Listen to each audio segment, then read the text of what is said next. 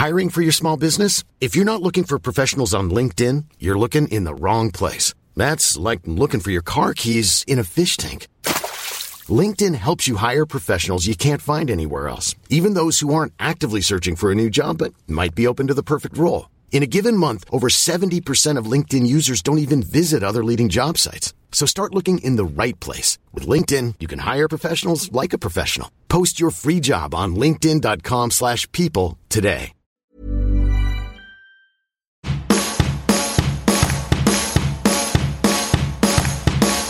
Welcome to Work Insanity, a show about keeping your sanity while you work from home. I'm Tom Merritt. I've been working from home for about 10 years, running my own podcasting business and writing novels. And I'm Patrick Beja. I've been working from home for over 10 years, doing production and podcasts and more. And today we're going to talk about chairs and other furniture that you need to get your work done. We are. And before I get to my takeaway or to our takeaway, I just thought of something. We're almost a year into this podcast, which means pretty soon you're going to have been working from home for 11 years. I was thinking the same thing. That's so funny. When we were reading it, I'm like, as soon as we cross the threshold here, I'm going to have to say I've been working from home for 11 years. Or I'll just get to say for more than 10 years. And then you won't get to big time me anymore. Maybe I'll say for more than 11 years then. And technically it might still be the same, but I'll have an additional number on you. But the takeaway is that really you should pick the chair that's where comfort and ergonomics meet. That is an important point. Yeah, I will admit something to you, Patrick, that you may not know about me.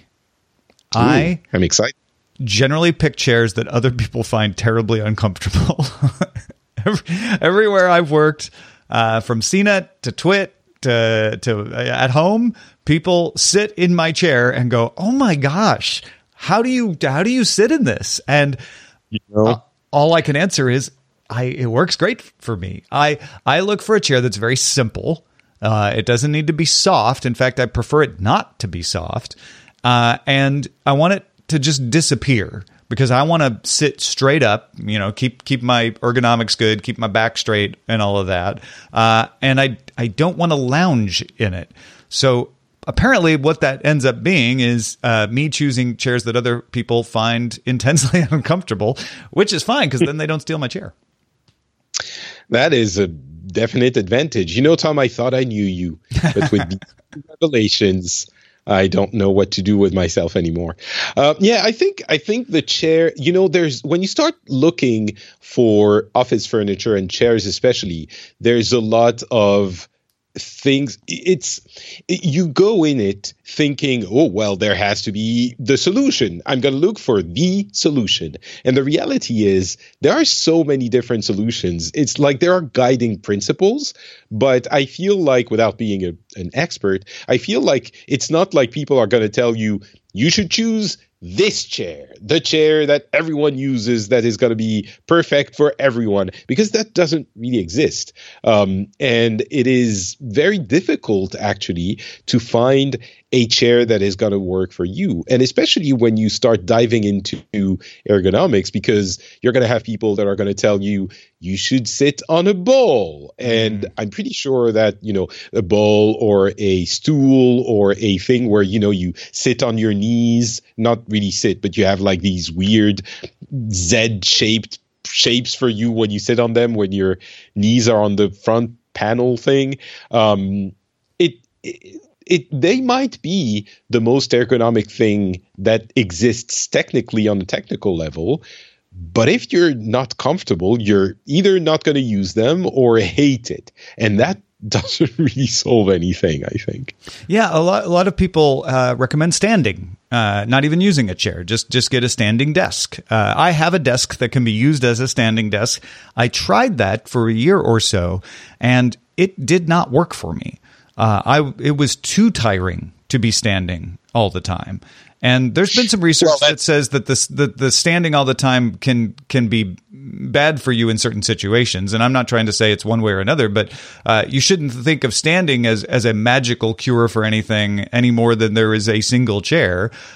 So you have to find what works for you. I know lots of people who swear by the standing desk, and that's great if that's you. A lot of people swear by the sitting on the ball, and that's great if that's you.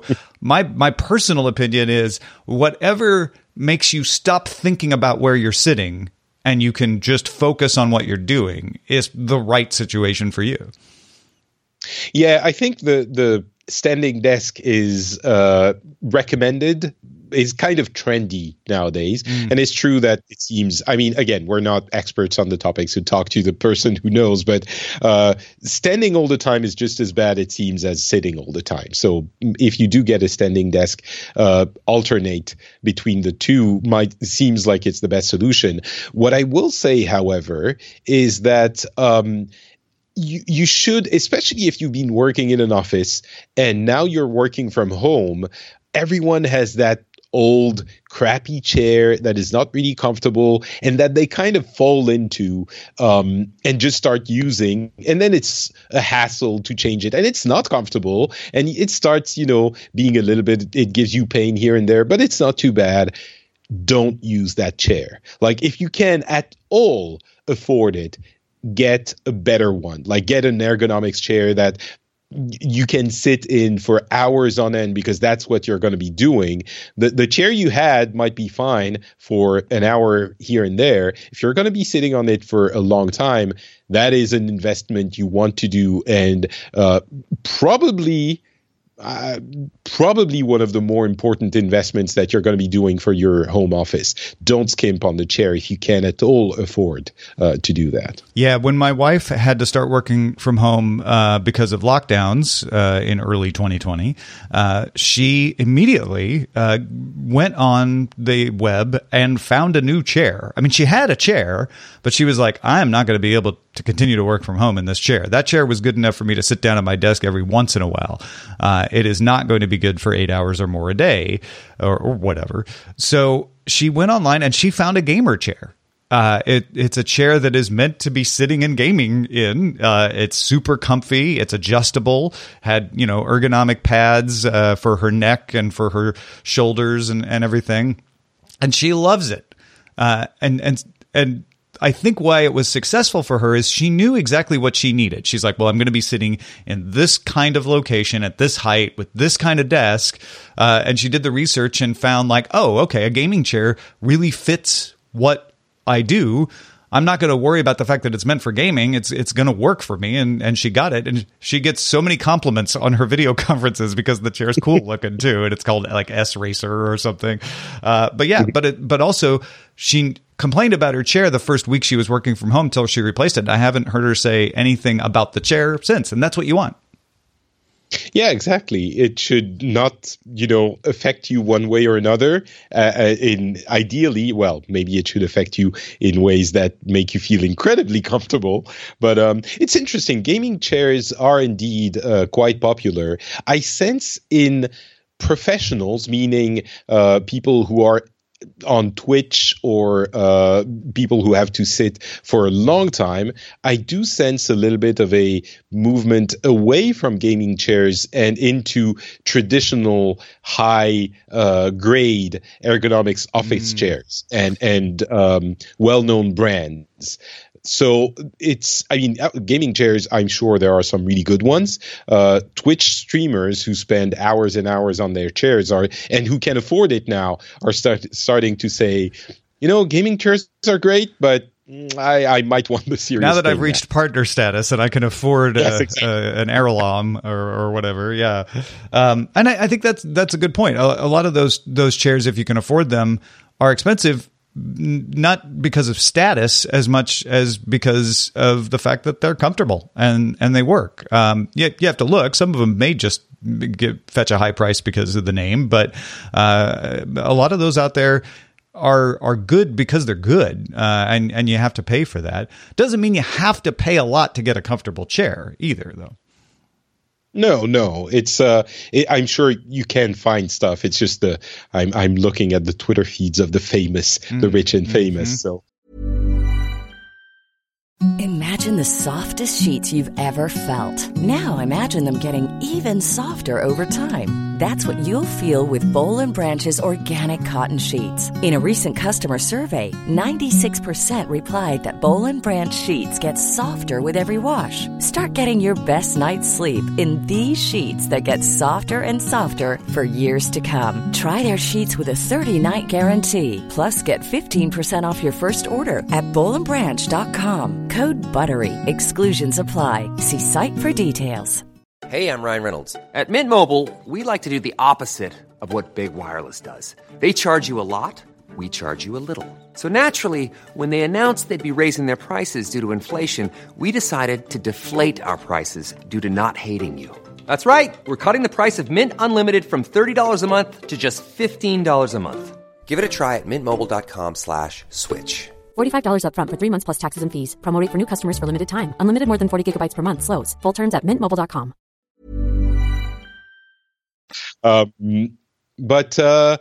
Chairs are important, but they're not the only important piece of furniture in your office. I think a standing desk, an adjustable standing desk, is a pretty good investment if you're willing to use it, because it might seem like nothing, you just press a button and it rises and lowers, but you still have to do it. And for some reason, I have one. I'm speaking from experience. And I found that in the first few months, I would use it quite a bit. Now, somehow it's too much of a hassle to press a button, and my cable management is not great. So the cables, start getting tightened behind the desk.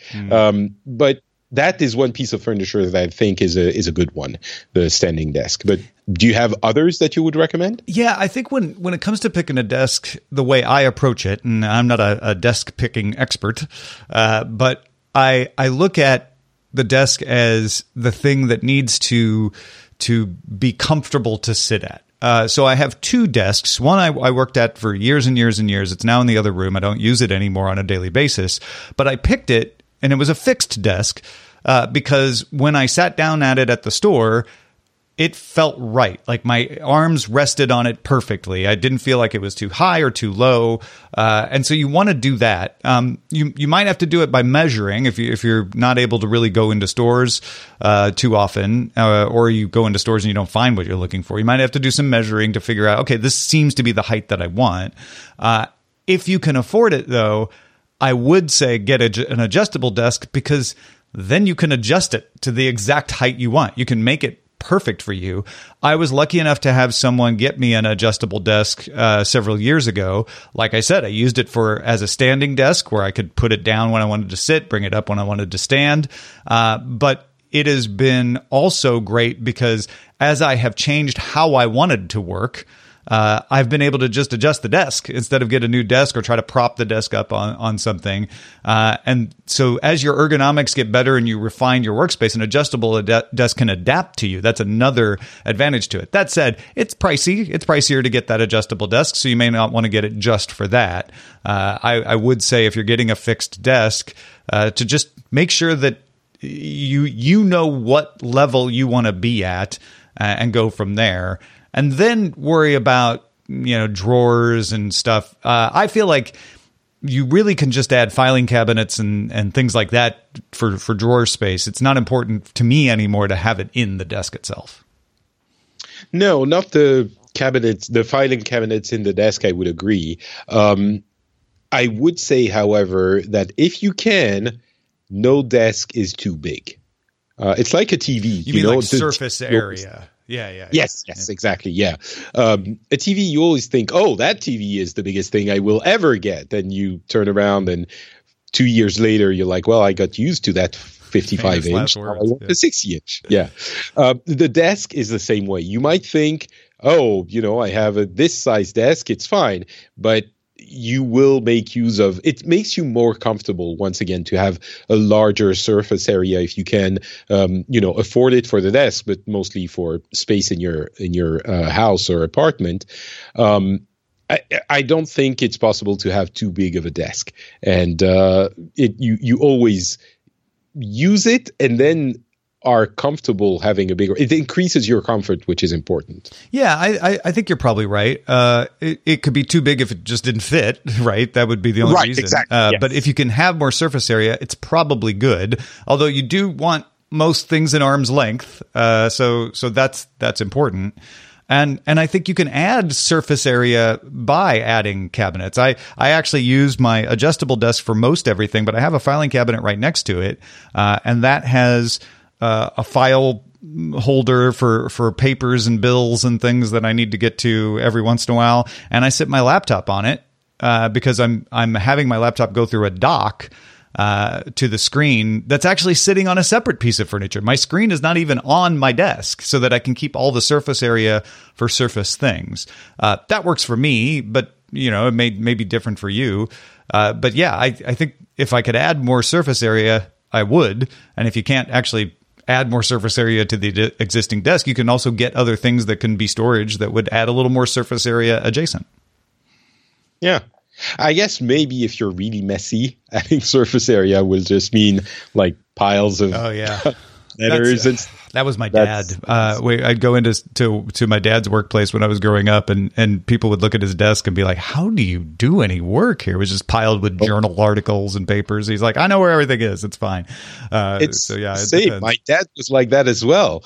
It's like, I don't know why we started talking about our families all of a sudden in these last few episodes. My dad had so many stacks of papers, like, it's incredible. And so I guess people like that exist. And in that case, maybe don't get a large desk and force yourself to file stuff. A little bit of constraint for some situations.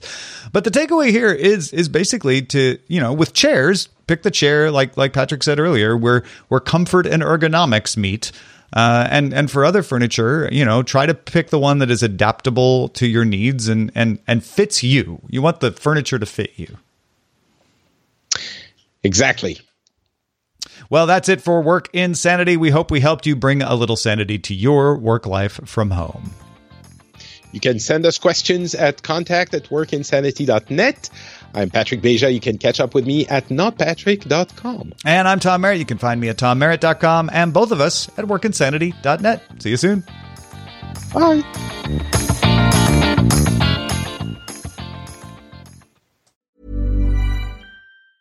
Mom deserves the best, and there's no better place to shop for Mother's Day than Whole Foods Market. They're your destination for unbeatable savings, from premium gifts to show-stopping flowers and irresistible desserts. Start by saving 33% with Prime on all body care and candles. Then get a 15-stem bunch of tulips for just $9.99 each with Prime. Round out Mom's menu with festive rosé, irresistible berry chantilly cake, and more special treats. Come celebrate Mother's Day at Whole Foods Market.